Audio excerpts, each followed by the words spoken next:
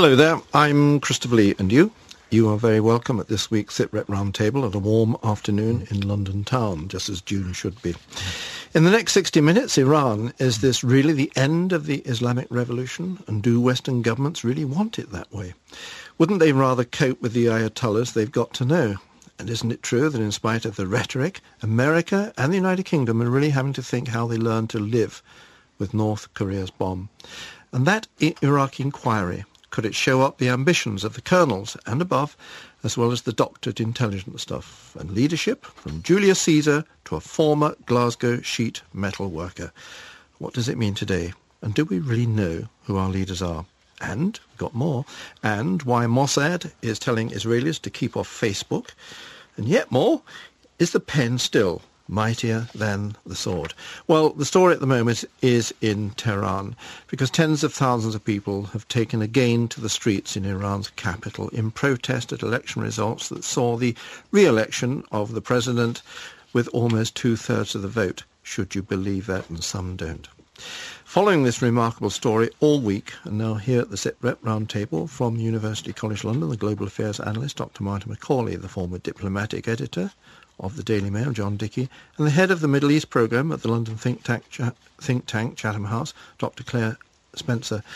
Claire, the fact that it's going on and on and on is quite remarkable, because in some ways there's actually no campaign. I mean, people have said this is like 1979 and, the guy sitting in Paris on a mat. It's not so, is it?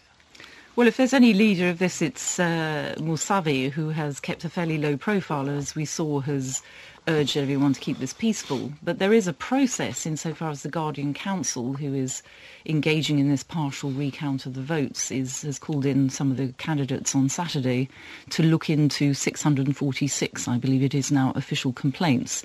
So there is something to look forward to. So I think the presence in the street is to keep the pressure up that this will be a serious revision of the counting to end up with something credible. Martin, I mean, following this, it still looks, I don't mean spontaneous, because you can't have something like this that is continuously spontaneous, but there is a feeling that people just go to this.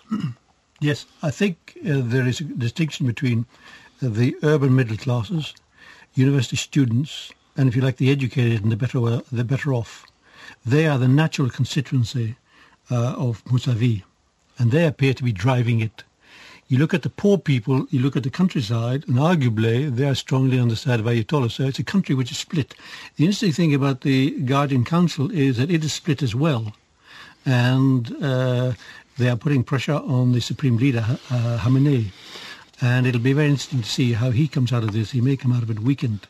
John, the Supreme Leader could have cracked down on this, presumably ordered a crackdown. Nothing's come, has it? It's very interesting. It reminds me a great deal of what happened in China 20 years ago, when the campaign went on, of course, much longer, 7 weeks before the tanks were rolled out onto Tiananmen Square. But the dilemma is exactly the same, because it's very difficult to deal with an amorphous group of people who have a variety of different complaints. I mean, of course, it's a demand for a recount, but beyond that, there are other factors that weigh into the situation, the people fed up with corruption, people wanting more of a say, more individual life, more freedom of speech, and all these combined. But there's no leadership, there's no program, and I think it'll be interesting to see whether it develops in the direction of Tiananmen Square, or whether the Supreme Leader realizes that he cannot call out the tanks, he cannot suppress it by force. Tell me, Claire, why is it that we are so fascinated? Is it because we think it's going to bring down the whole Ayatollah thing? It's not, is it? This is not an Islamic revolution. No, I think it's very much an internecine, if you like, shifting of plates between, I mean, we tend to use these words conservative and reformist, but actually a reformist within the Iranian context is more like a conservative here. So you can think, worse, and the principalists are the hardliners. So it's really about the interpretation of what the revolution means, the balance between the different elements in it, which is Islamic, obviously, but there's a Republican element, which involves this business of freedom of speech and individual citizenry. And the nature of a revolution, is it continual? Does it have to get fixed? Which is what the principalist wants in very, very how should we say, not quite the fundamentals. I don't want to say fundamentalists, but the fundamentals of the revolution in 1979, keeping in tune with what Khomeini wants? Or is there going to be a natural evolution in some way in which, as John has said, the people have more of a say and there's more leeway for individual expression? And I think that's where the balance is. And I think the reason we're fascinated is because Iran's such a pivotal state across all sorts of fracture lines in the Middle East. So where this ends up will have a big influence elsewhere. And it's Iran in all its richness. I mean, I think the fact there is more of a variety of people, it's not so much a social divide between, to be honest, the working classes. There are working class people even the footballers, on both sides. Of the national team in Korea. Yeah, I mean, everybody is represented. Wore an armband and a wristband to indicate that they were with the people who were protesting. So it goes across the whole spectrum of society. But we're fascinated also the possibility of the foreign policy changing, because Mousavi gave an interview to the Time magazine, and he hinted that they might consider some type of deal that with whom? With the United States, that if the Iranians have the capacity to produce a nuclear weapon but don't produce it, they will stop there. And perhaps some type of deal can be done. So one of the fascinations is that if we could have a sea change here, and if some deal can be done, then it transforms the Middle East. It transforms, they are potentially very rich. You tell that to the Israelis. I don't see that happening, frankly, Dr. Macaulay. I think that there's very little difference in external affairs of anybody in power in Tehran. It's a question of, as Dr. Spencer was saying, how you interpret the fundamental views that sparked off the revolution. Claire, can I just clear up one thing? There's been a lot of stuff in the papers, obviously saying, like 1979 again, the revolution. This, we are not seeing, are we, the beginning of the end of the Islamic revolution in Iran? No, I think this is very much, a battle for its revitalisation. I think what's interesting, I mean, some of the clippage, again, I think over the next week we're going to find it difficult to get a very balanced view because of the limits on foreign reporting, but some of the little video clips coming out showed the demonstrators talking peaceably, in fact bantering was the word used, with the police on the street. So the violence we saw on Monday night seems to have subsided, but I think what we have to look out for is, will this be resolved reasonably swiftly, or will it drag on over the summer, and then things do get more dangerous? It'll drag on another 7 days until we get the result of the recount. John, there is another side of this, with the Europeans having something to say, with the Americans having something to say, and you can sense almost a sort of wishful thinking that things will change, really just to get rid of the president, I suppose. Isn't it true, though, that when you come down to, or it should do, when the State Department in Washington come down to the bottom line and the Foreign Office in the United Kingdom, they actually don't want much change. They can now deal with the Ayatollahs as they are. Providing they could get some form of dialogue started, I don't think they would look for much more, because really it's a slow process and they don't think there'll be any sudden change in direction from whoever emerges from this difficult situation. And I think they're very cautious in making any statements either in Washington or London, Paris or Berlin. They don't want to be seen to be egging on the protesters to a point where they would, destroy their own impetus. Tell me something else, Claire, that follows on from that of not wanting to. We're learning, aren't we, especially with the new Obama administration, we're learning to live with sort of regimes and principles that the Bush administration could never imagine living with. Yes, I think it's interesting that President Obama has limited his comments and to making statements along the lines that, this is not our affair, this is something for the Iranians to decide themselves. I mean, the whole language of regime change and interference and preferences has gone. And I think it shows he's much more realistic about dealing with things as they are rather than as they would wish them to be. And I think in this respect, it's interesting that Mohammed Baradei, in an interview to the BBC yesterday, said... International Atomic Energy Sorry, Agency, the International, Atomic Energy Secretary, basically said he thought, his view was that the Iranians wanted to get to this threshold state, in other words, be on the verge of a weaponized program if they so choose, but not necessarily to go the full way, precisely to gain some status and respect and positioning in the region. And this we've been saying for some time.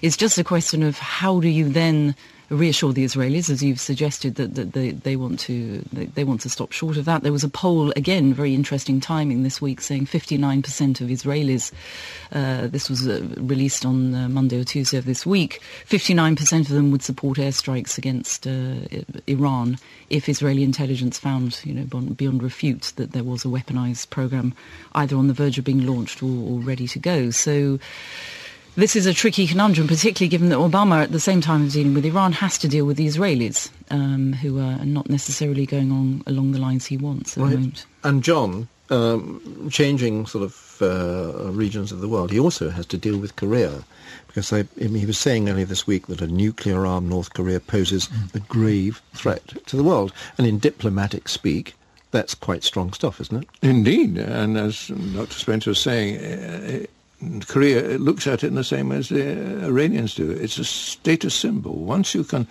show that you've got this immense power within your grasp, you command a much greater respect. People listen a bit more.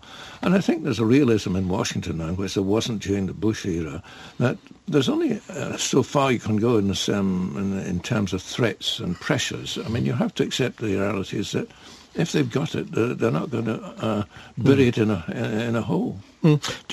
Martin Macaulay, President Obama was saying that when with him was the South Korean President Lee Myung-bak, who said, I think something along the lines of, "This under no circumstances are we going to let the North Koreans get nuclear weapons." Well, the trouble is they have got nuclear weapons. That's the difference in North Korea and Iran. Well, nuclear capability. They haven't got anything they can stick on the end of a warhead yet. The last explosion, which was only 65 kilometres from the Chinese border, woke the Chinese up to the reality that North Korea wants to be a military nuclear power. And so China has to deal with this now.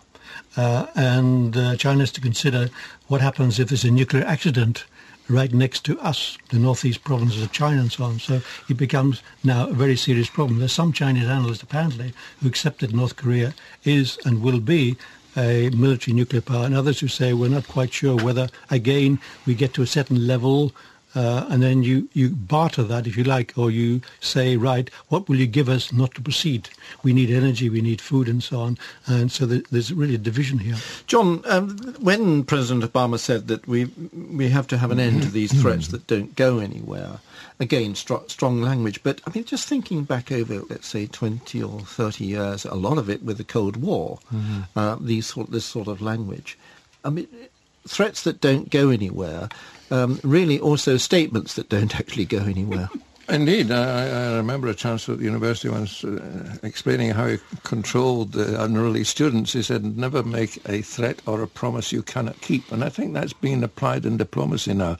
I realise, of course, the latest UN resolution goes a lot further than before, allowing ships to be stopped and searched in the waters off North Korea. And the Koreans have said that's an act of war. They regard it as an act of war, but the Chinese have gone along with the resolution, and whether they would carry out the stop and search program, I don't know, but at least it's there in the background. But as far as going beyond that, I don't see that. Right.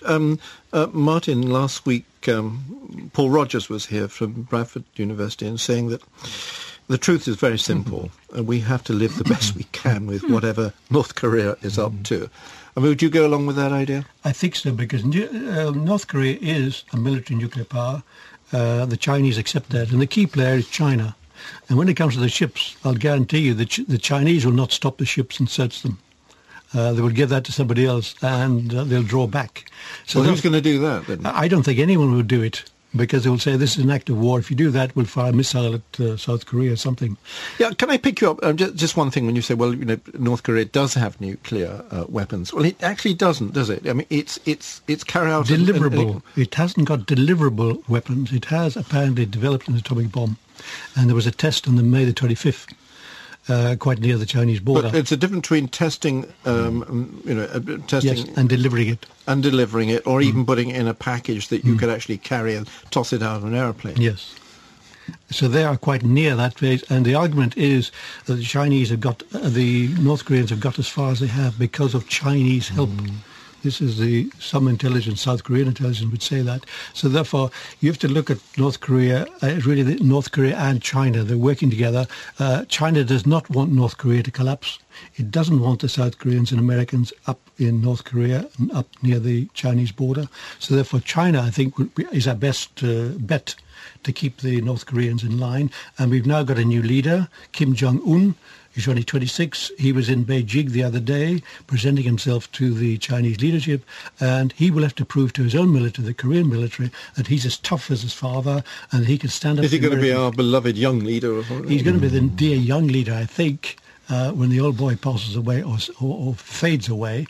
So therefore, he's in this in-between period where he talks tough, but actually he doesn't want to do anything. The North Koreans don't want to do anything at present.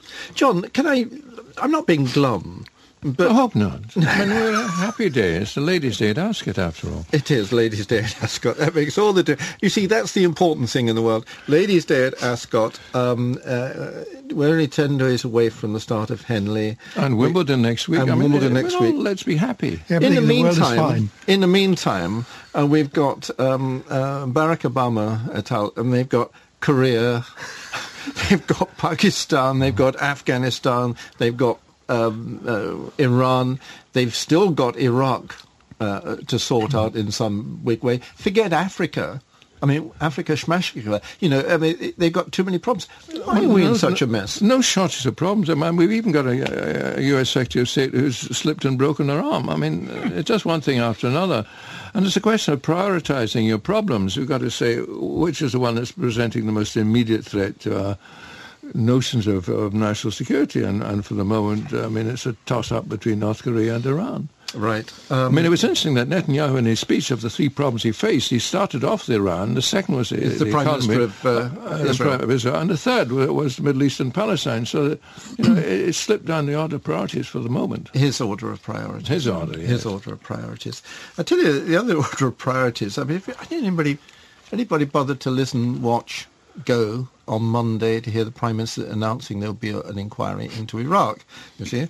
And I was there, and he was very, very strong on this. He said, no, it's all going to be in private, because if you have something in private, then the witnesses don't mind what they say. This ignores the fact you're going to publish what they've said, mind you. Now, today, apparently, he's loading all this onto Sir John Chilcot, who is the chairman of the inquiry, and he's saying, well, if you can, if you wish, have certain public sessions if they should be chosen. Forces, families, politicians and former soldiers have all had their say in the last few days about this, as Jamie Gordon reports. Gordon Brown announced the inquiry into lessons that could be learned from the run-up to the war, the conflict and the reconstruction, and it will use the Franks report into the Falklands conflict as its precedent. But he's ordered it be behind closed doors, angering the relatives of some British service personnel who've died. The Prime Minister says that holding the inquiry in secret will help it get full and candid evidence from anyone it chooses to question. The inquiry is essential so that by learning lessons, we will strengthen the health of our democracy, our diplomacy and our military. The inquiry will, I stress, be fully independent of government. The scope of the inquiry is unprecedented. It covers an 8-year period, including the run-up to the conflict and the full period of conflict and reconstruction. The Conservatives branded it a stitch-up, while the Lib Dems called it a cover-up. Their leader, Nick Clegg, is convinced most of the evidence doesn't need to be secret. It is perfectly possible to have a limited number of sensitive sessions in camera while retaining the fundamental principle that the vast bulk of the inquiry, not just a few public sessions, as recommended by the Conservative leader, should be open to all. The former head of the Army, General Sir Mike Jackson, weighed in yesterday, saying a private inquiry would feed the climate of suspicion and scepticism about government. But the Defence Secretary, Bob Ainsworth, thinks a public inquiry couldn't provide real answers. Take the position of a serving military commander, someone who's still within the armed forces, who has very strong views about any particular aspect of our involvement in Iraq. The very fact that they have the confidence that what they are saying is being said in a private setting, they will be totally frank. And despite criticism from David Cameron, Conservative MP Michael Mates, who sat on the inquiry into the intelligence before the war, agrees privacy has its advantages. Everybody who came in front of us, and they came from the Prime Minister downwards, was able to speak frankly. They were able to say what part they had played. Our remit was much more limited than this one because we were only looking at the intelligence which led up to the decision to go to war. But I don't think we could have done as good a job if we'd had to sit in public. With Gordon Brown saying there'll be no bar on who can be called by the inquiry or what documents can be viewed, the Ministry of Defence has said that any staff with questions about the process should contact its tribunals and inquiries unit. And so they will. That's Jamie Gordon reporting there. Now, John, there we see all the arguments, and the arguments to let some of it out in public seem to be winning, don't they? I think there's a U-turn happening as we speak, but there are all sorts of problems still unresolved. For example, can people be subpoenaed to appear? I doubt it. Not yet. Can people be giving evidence under oath? As far as I understand, no.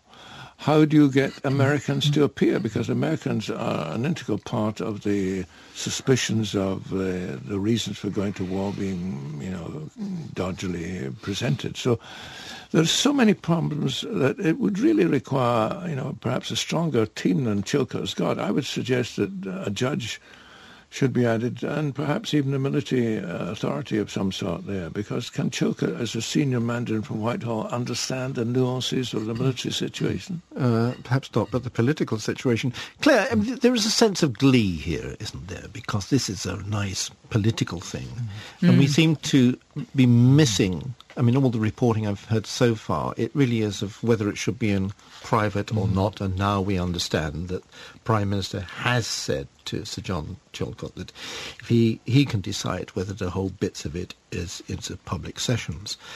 That's not really the story, is it? The story is what is the purpose, apart from the political promise, what is the purpose of this, and what do you do with it? Well, I think that's exactly what's not being discussed. If you spend your life discussing the parameters of the conditions under which this will be held, you miss the point, which is the public want to know how it was that we ended up in this war. It was a war of choice. Who was involved? What decisions were made? How the machinery of government which allowed this to happen? How did the checks and balances break down? But you want somebody to blame too. I think you can avoid an overt blame game initially, but it has to be understood the aim of this has to make sure, as I think many have said in Parliament until now, that it doesn't happen again. That, there wasn't sufficient information. Those voting on whether we should go to war or not some believe they were misled, some believe they didn't have enough information, etc. How was also it possible? The motion of the day didn't actually sort of say, should we go to war, chaps? No, it was all about the 45 minutes, etc. And an extremely good speech by Tony Blair. Now, what I'd like to know, just to finish, is where's Tony Blair going to appear and under what conditions in this inquiry? Can you subpoena the future President of Europe anyway? Interesting question, and can he be relied on to speak the truth? Tony's not going to say anything which would damage his future political life. And an opinion in public, none of them does that. If you have a career to make, or if you're coming at the end of your career, or you finished your career, you can speak more openly, you can blame and so on and so forth. But if you're building a career and you're hoping for higher offers later, well, then he's not going to say it in private either. But anyway, the result will be after the election. Is enormous. The current government won't be worrying so much about their careers. Their careers will go on hold for some considerable time. But then they want somebody to blame. Right. There's another aspect of this, Claire. You in the world of think tanks dealing with the military or close to the military all the time, I think we seem to forget that there are a lot of military who've got questions, got answers to give. There was a lot of criticism that I heard about guys at sort of colonel, brigadier level seeing this as an opportunity to advance their careers and by some of the decisions that were taken. Now, if those characters are going to be questioned, the military might not come out of this as clean as everybody imagines. Well, I'm wondering, just listening to you ask that, whether there isn't any mileage in some, dare I say it, anonymous submissions Now, this wouldn't satisfy the question of transparency, but for those who have things to say, things they saw, but they don't want to either implicate themselves because they have career ambitions, or those that they're talking about, in other words, if they saw the kind of actions and activity going on and they were witnesses to this, I think the whole point of this should be to understand the process by which this happened, and the process by which individuals behaved in certain ways without the necessary democratic checks and balances. And I the think rules that's of evidence would exclude that. That's what. But Well, I don't know. This This is an inquiry. This isn't this isn't judge and jury in a case where someone is liable going to an inquisition. I think this has to get as much information onto the table, which will assist the objective, it seems to me, of the inquiry, which is to make sure this level of things running out of control and the results we've seen, which are still going on today, should not happen again. Can I there ask, should be more control. Report, surely, with the looking at the failings of the intelligence system, so they could be, forgiven if they didn't go trawling over that ground again. No, I think this has to be about the politics of it. We've dealt with all the other aspects. I think if we go down sidelines and ask who did what operationally, we miss the key issue, which is a political one. May I just ask the three of you very quickly, because we've got to get to Belfast in a second. We talk about the public. You mentioned it, John. The public wants to know. The people, the million that walked against the war, etc. They just want to know what went on. Tell me truthfully, do you believe the public really wants to know, each one of you now? I think a certain number do. The relatives of the 179 soldiers who died, they definitely want to know. They want closure. And a lot of other people feel aggrieved that nobody has really stood up and be counted. Claire? I'll go back to my point about democracy. I think given what's happened recently in Parliament, people are very worried about the democratic process. They don't like decisions being made behind closed doors in Number 10 with no oversight by Parliament. They want Parliament reformed and they want the political system reformed, and this can be one way of contributing to that. Martin? Those left of centre and opposed to the military and opposed to the use of force would be very keen to have the military turned into the black sheep. And therefore there's a whole constituency in this country which is very keen for this inquiry to reveal that the government was ham-fisted, it was criminal and so on, and the military was also criminal. Right.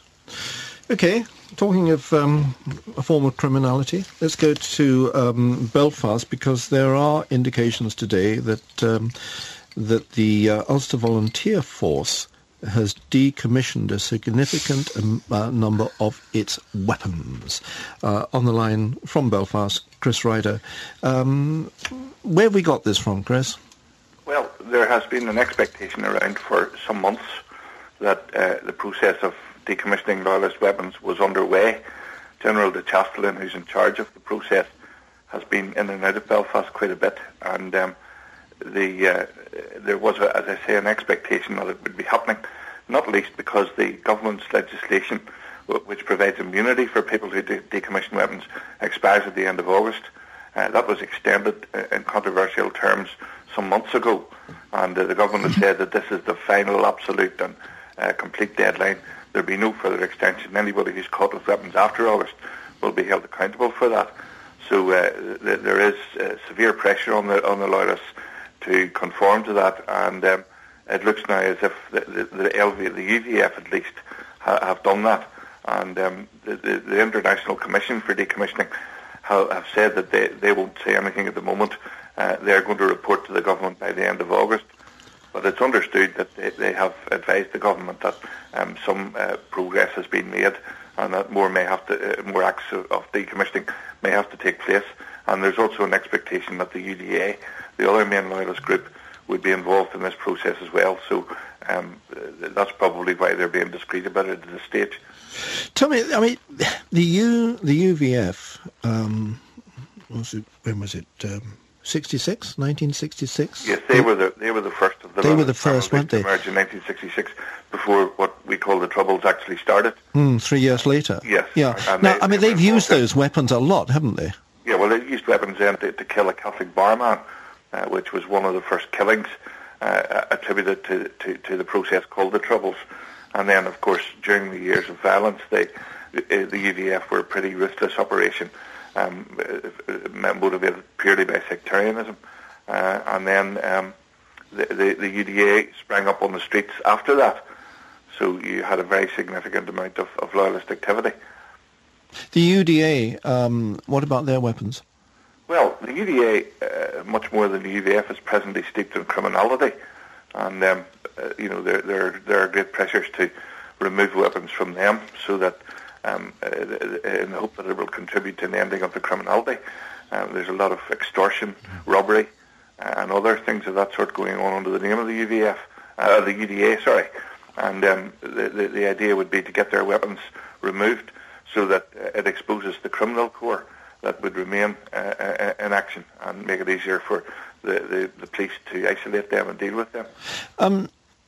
Krista, this week is the story about the Romanian gypsies? Yes. No, the Romanian people, it's probably true that some of them are from gypsy origins, but they're not Roma. No, they're not. They're Romanian. They're of Romanian origin. Now they're being harassed considerably. One of the unfortunate things is that in recent years, sectarianism in Northern Ireland, the traditional sectarianism, hasn't waned, but there's now this new dimension of racism as well. In the last 10 years since the ceasefires, more and more immigrant communities have grown here. A lot of them are involved in jobs in some of the manufacturing industries where they can't get enough local workers. And in parts of Belfast and indeed other parts of Northern Ireland, there's been a steady growth and pattern of hate crime against these immigrants. And this outbreak in South Belfast is just the latest in a whole series of clashes. You may remember a few months ago when the Poland international football team was in Belfast, there were very violent clashes indeed between local supporters and some of the Polish supporters who had arrived for the match and members of the large Polish community that now live in Northern Ireland. So there's a very worrying development there, and it's aggravating the old traditional sectarianism. Chris Ryder in Belfast, thank you very much indeed. Well, it's 31 minutes past the hour. You're listening to SITREP on BFBS Radio with me, Christopher Lee. Still with me in the studio, Claire Spencer, Martin McCauley and John Dickey. And still to come, why Mossad is telling Israelis to keep off Facebook. And is the pen really mightier than the sword? Tell me, Martin, the whole story of Northern Ireland is an anomaly in as much that this is in the United Kingdom, and yet somehow the rest of the United Kingdom manages to ignore what has gone on in Northern Ireland since '69, unless it's spectacular. And what has gone on with the Romanians?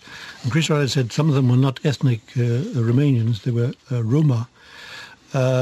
If you look at Romania, the Czech Republic, Slovakia and Hungary, what is going on in Belfast is quite normal, unfortunately.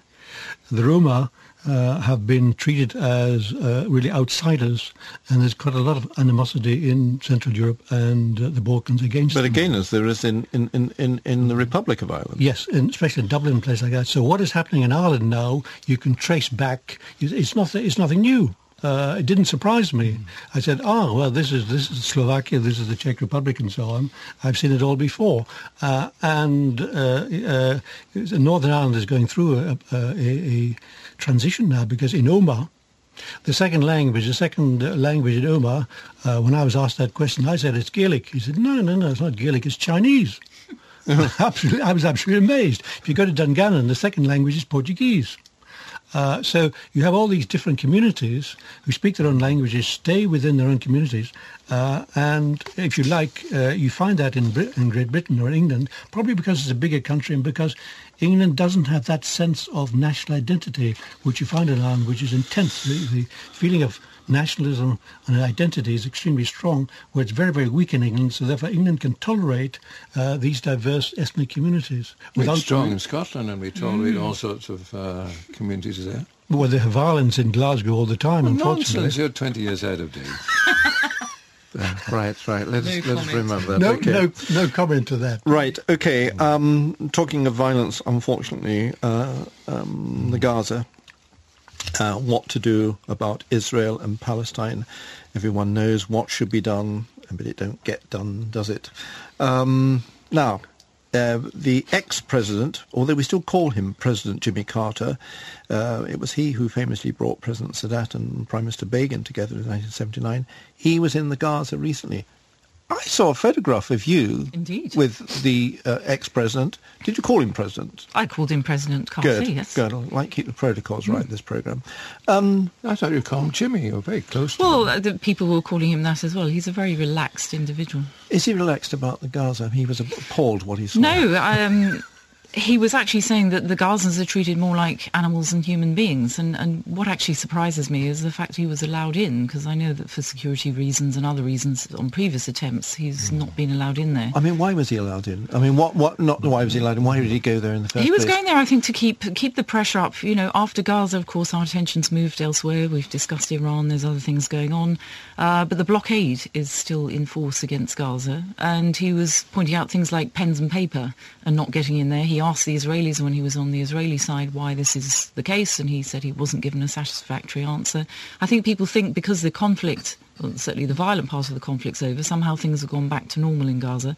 His role, certainly as he sees it, is to highlight the fact that this is a people still under siege. And so, you know, something has to be done for humanitarian reasons as much as political to lift the blockade. How did the Israelis sort of react to him?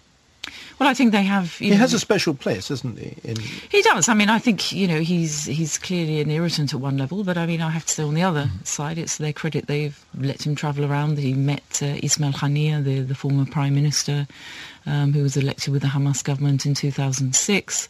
I met him, since you've mentioned it, in Lebanon, so he's in the Middle East anyway. He was there with the Carter Center for the Lebanese elections on the 7th of June, and he was saying that, you know, the most free and fair elections he's ever seen have been the 2006 elections in the Palestinian territories, which included the West Bank at the time. So this is something he's known for, but I think, as I say, it's to the credit of Israel they let him walk around and say these things, but it doesn't show any sign of, you know, there is no sign of things moving on the ground. So he's consciousness raising, if you like. So the reason why Jimmy was allowed into the Gaza was because Hamas knew he'd say all the right things. Yeah, but I'm talking about the Israelis have the key to the door. I mean, it's they who decide. But he's an ex-president and so on, and he said, I saw the destruction of the American school. He gave a whole list of things, and it's absolutely appalling. So music to the ears of Hamas. But I suspect they really should just ignore him, because the man they're dealing with is Obama, and Jimmy... He's a man of the past, and he says all these things. Does he carry but he I did get have this some Claire's thing about awareness, though. It's important, isn't it? Well, it is, and also he did serve one purpose for the Israelis. He managed through Hamas contacts to get a message through to Gilad Shalit, who, of course, is the Israeli soldier who was detained at the beginning of the conflict, I'm trying to remember when he was detained now, 2005. So there's he can be seen as someone who can pass messages backwards and forwards. So there is a utility for the Israelis. But I think it's more for the international community. He wasn't notably just blaming the Israelis for the situation. Everyone's blamed the international community, the US, the European Union, for not doing more to open the blockade. Okay. Listen, I want to stay with Israel, but in something entirely different.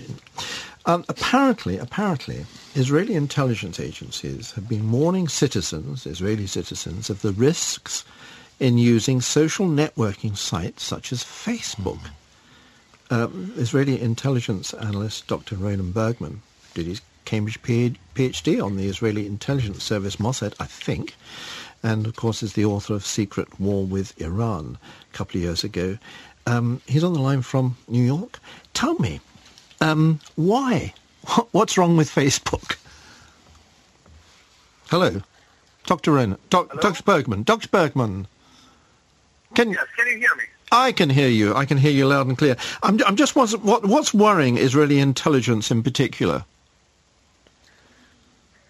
Today, Israeli intelligence is particularly where you're speaking in general, or no, about these internet sites. Yeah, well, the internet sites. Okay, so first, the internet is the main platform for the communication between different jihadist and terrorist organizations. And, of course, it's very hard to monitor. They are using the most sophisticated encoding software, and in the magnitude, the scale of the size of the internet, these are very, very hard to follow. If we go back to the time where everybody just had landlines and you just hook to this landline to hear what they say, we are talking about much different and more problematic times from the sense of the signal intelligence. Also, going back to the famous phrase that the globe is flat, the world is flat, then any new technique, any new invention that is being developed by any sort of jihadist movement or perpetrator in one side of the globe is immediately adopted. The knowledge is dispersed throughout the globe in a matter of seconds. So if a jihadist in Malaysia or in Baghdad has come up with some sort of invention how to protect himself from intelligence apparatuses in his local area, he's able to share this information immediately with counterparts all over the world, including in the Palestinian Authority. Right, Dr. Bergman, thank you very much indeed. I'm sorry we're going to be talking much more about that, but the line is pretty poor. It's an interesting thought, isn't it, that the Israelis now believe that the internet sites might be breached. Is what Dr. Bergman was saying, John, that they could be breached, and it's also that Israeli soldiers who get onto these sites such as Facebook could be enticed to give away secrets, perhaps without realizing it. I think Mossad, the intelligence agency in Israel, which is all-powerful and all-embracing, really is obsessive about the possibility of leaks. I mean, there's a greater sense of security throughout Israel than in most other countries I've visited, and I find that the idea that a conscript in the Israeli army would make a liaison with some Muslim girl or a Muslim agent is a bit far-fetched. But there is undoubtedly a great deal of pressure on everyone in Israel to be very careful about how they speak in public and how they speak on the telephone and how they communicate on the internet. We should be reminded, shouldn't be clear, that, of course, the average Israeli, up to 45 or so, does reserve services. Yes. So he goes, or she goes to war if necessary. So actually does know far more than, say, the average civilian in Western Europe. Well, there's certainly, yes, as a nation more security conscious than the rest of us. But I mean, I think Facebook it's been highlighted here as posing a risk for ordinary users. I mean, globally, everything from identity theft to advertising by sending messages around that you're actually not going to be at home would encourage burglars, etc. So I think the one of the problems with these sites is once you've posted something, you can't unpost it. And so I think people have to be cautious about what they reveal about themselves. But you look at Facebook and Twitter, and the Chinese government and the Iranian authorities are also trying to close them down, and they're failing. And if the Chinese and Iranians fail, then the Israelis are going to find it very, very difficult indeed. The internet users are now so, and software, capable of writing software, so sophisticated and get through any wall and around anything, and therefore they may see it as a challenge.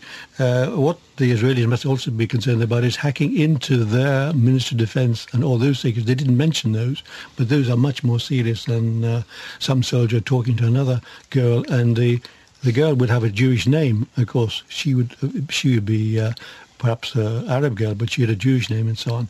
And he could give away something, but the chances of the Israeli authorities stopping that and if you like, screening it all off is zero. It was one of the things that came out in the report that I read was that Mossad was very concerned that some nice young Jewish boy would have a liaison with somebody else.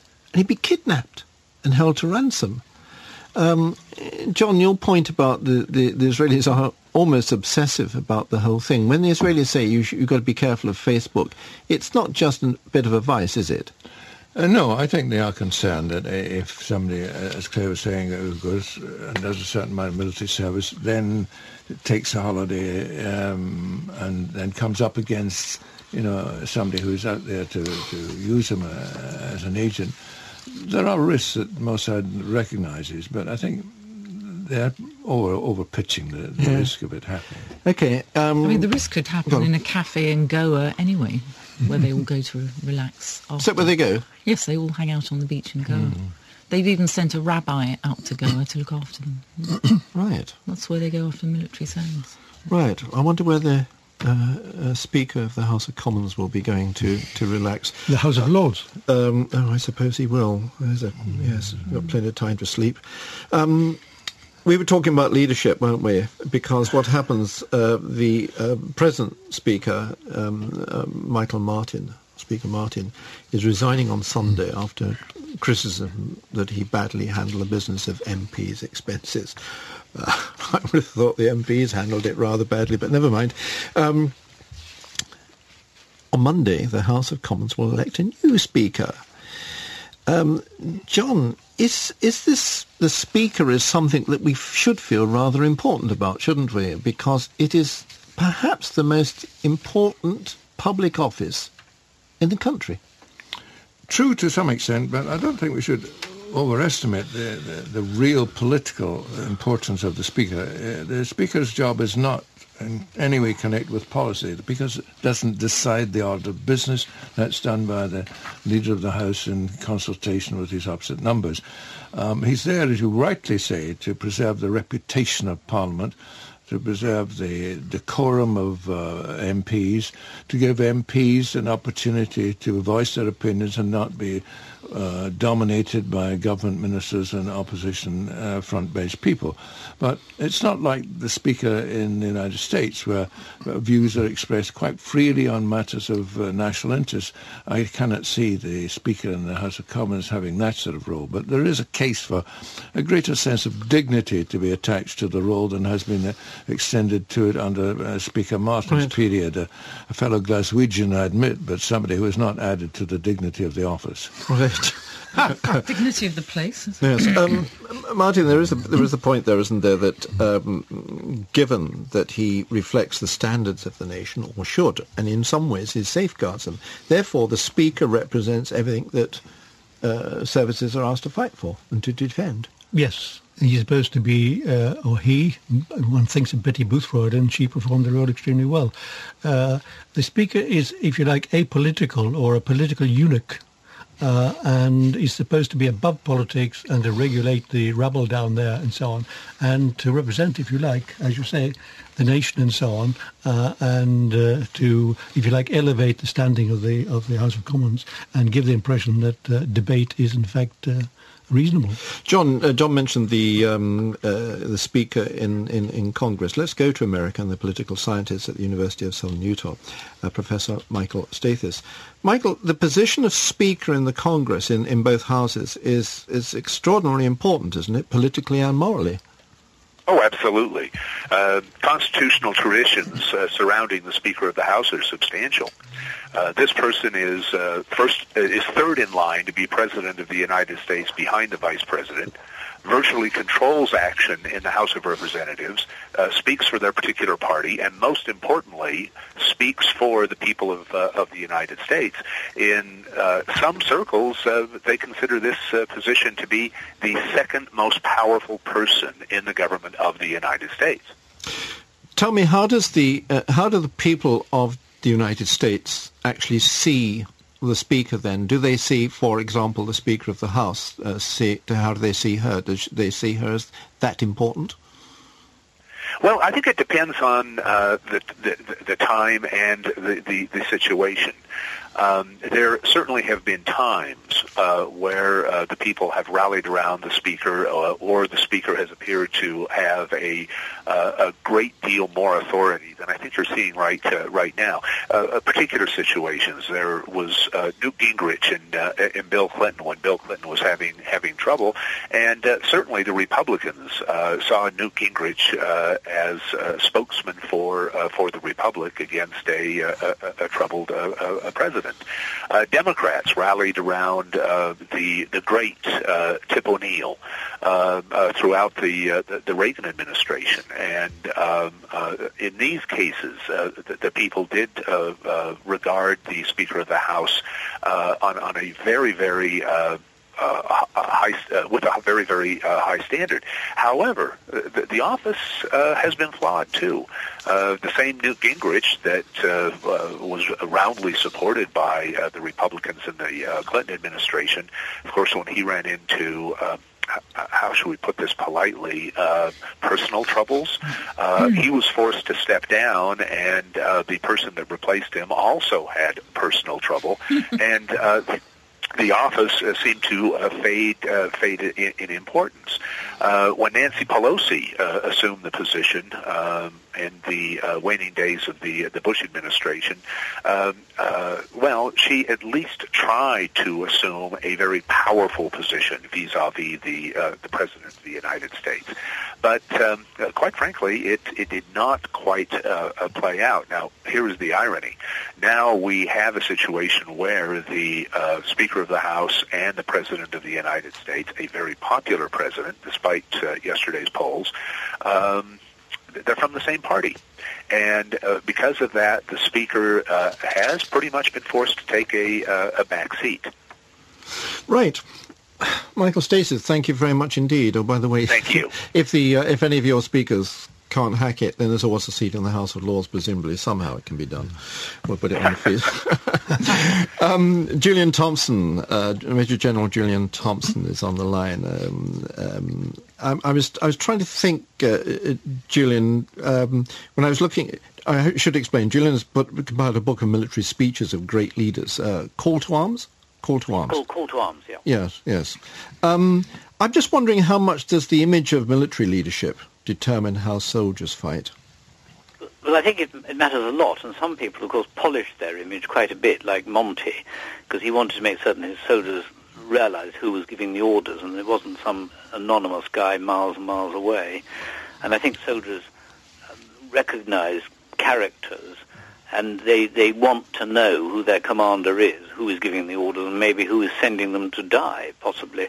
And they don't like an anonymous order appearing from out of the blue, like God speaking from a cloud, as it were. And this goes right down the line to somebody commanding a battalion. Absolutely. The CO of a battalion, really, is rather like the squire of a village, if you like, because a battalion is a soldier or sailor's village, if he's in a ship. And the captain often is known, not to his face, of course, as father by the crew, and that's what they regard him as. Yeah, I was thinking also of Colonel Tim Collins, with his thing, in Iraq, we've got to be magnanimous in victory. Yes. And he was actually echoing, of course, what Nelson said before Trafalgar: let humanity be the mark of the British fleet after victory. And Tim Collins actually was criticised later for being rather realistic in what he was warning his chaps about. And I think those who criticise him are wrong. I think it's much better to say to people, this is not going to be a picnic, it's not going to be fun, rather than trying to pretend it's all going to be a wonderful party. Okay. Julian, thank you very much. Julian's going to be back, and we're going to have a look at Call to Arms in a few weeks, looking at some of the characters, including Monty, and the speeches of leadership and the circumstances. So watch the SITREP website for more on this. You'll find us at bfbs.com/ whatever that is, SITREP. Okay. I mean, this whole thing about leadership that we've got now, John, we've only got one, haven't we, as far as the world's concerned? I mean, and that is President Obama. Yes, the era of great figures on the international stage seems to have gone for the time being. I mean, there was the time when you had the Churchills, the de Gaulles, the Franklin D. Roosevelts, the Stalins, and the Mao Zedongs. Nowadays, they seem smaller figures, not just in stature as President. Well, in North Korea, they're not. Continually being shown to be small in stature, having to stand on a little platform every time he speaks. But yes, I mean, even our own leader, Gordon Brown, when he was at the Omaha Beach celebration of D-Day, standing alongside President Obama, paid tribute to the bravery of the Americans on Omaha Beach. Yeah. So that these days it's difficult to get the charisma of a former. What about your boy Putin, Martin? Well, he's quite well known, isn't he? Yes. And quite popular in Russia. He fancies himself. Really? All those who have money cling on to them, because if they don't, they're going to lose their money. He is enormously popular because he's seen as a strong leader. But to go back to the reason why there are no strong leaders today, it's due to the decline of the West. The main leaders, you talk about Roosevelt and Churchill, de Gaulle, there was the Western world who dominated and perhaps Stalin coming up in the rear.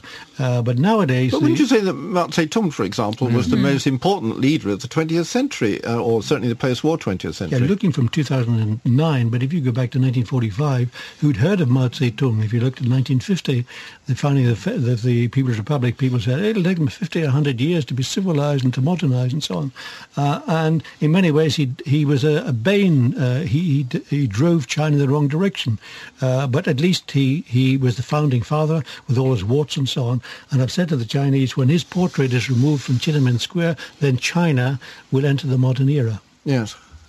Claire, you were sort of smiling at the idea that it was a decline of the West, no Western leaders. Well, I just think it's the speed with which we can frankly rubbish some of these people. I mean, whether there's an air of mystique about a great leader, where the only proclamations or any information you have about them is what comes from their lips, they can control the agenda in some sense. Now, the moment anyone says anything, there's somebody beavering around on Google trying to demonstrate something else about this character, and so we diminish them ourselves very much. And I don't think it's to do with West and East. I think it's to do with modern communications. Okay, I think that's very true. I mean, the television is 24 hours these days, and people see characters in their own rooms, and therefore some of the aura and mystique is gone. Okay. Well, I tell you one leader I'll offer you that hasn't been rubbished, and yet I would ask anybody around here to tell me anything that she's actually said, any famous speech, is Aung San Suu Kyi, the leader of Burma's democracy movement, who spent,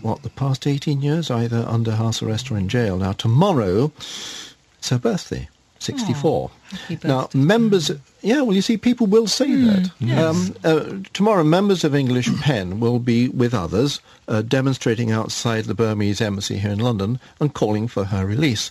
One of the leaders of the demo is the chair of English Pen's Writers in Prison Committee, the biographer Carol Seymour-Jones.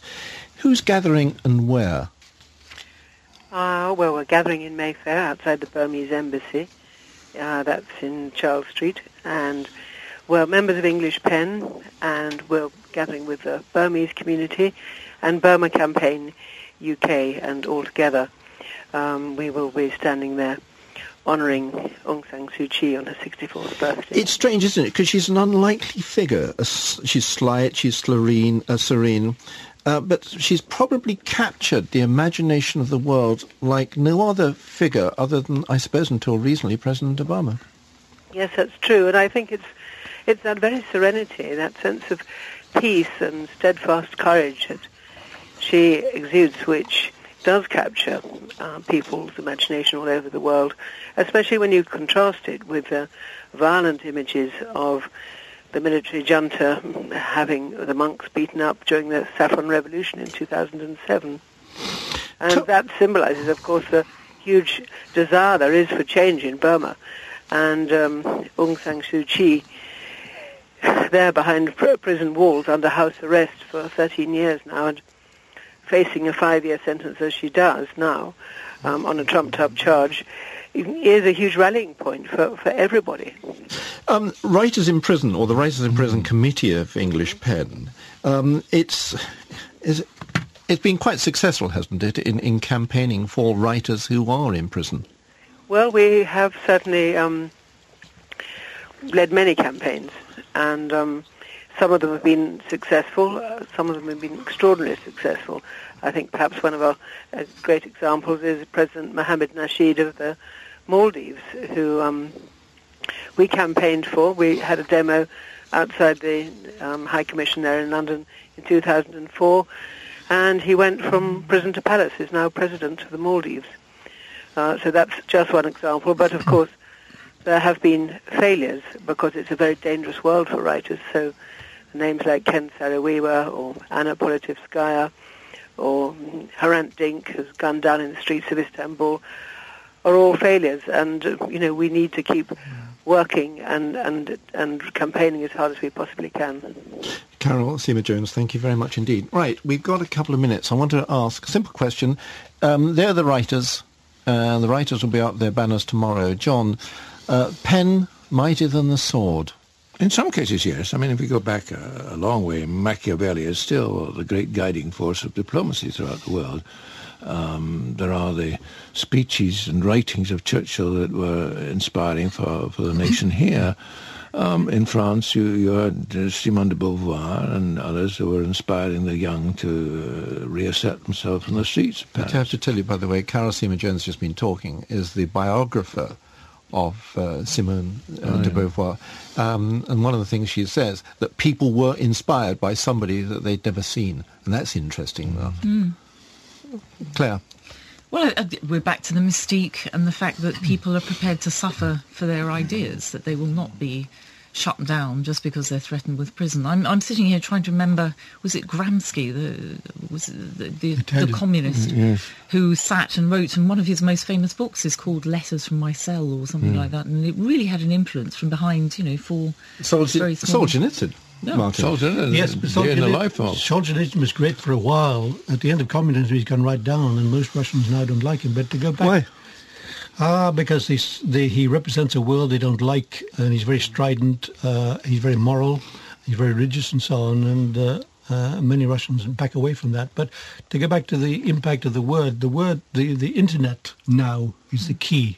If somebody on Facebook, on Twitter and so on, can establish an identity, then that's the way to influence the world. Right. We've influenced the world today, and our identity is just about to come to a close. That's it for this week. Many thanks, Claire Spencer, John Dickey, and Martin Macaulay. We'll be back next week. You can podcast anytime, bfbs.com/sitrep.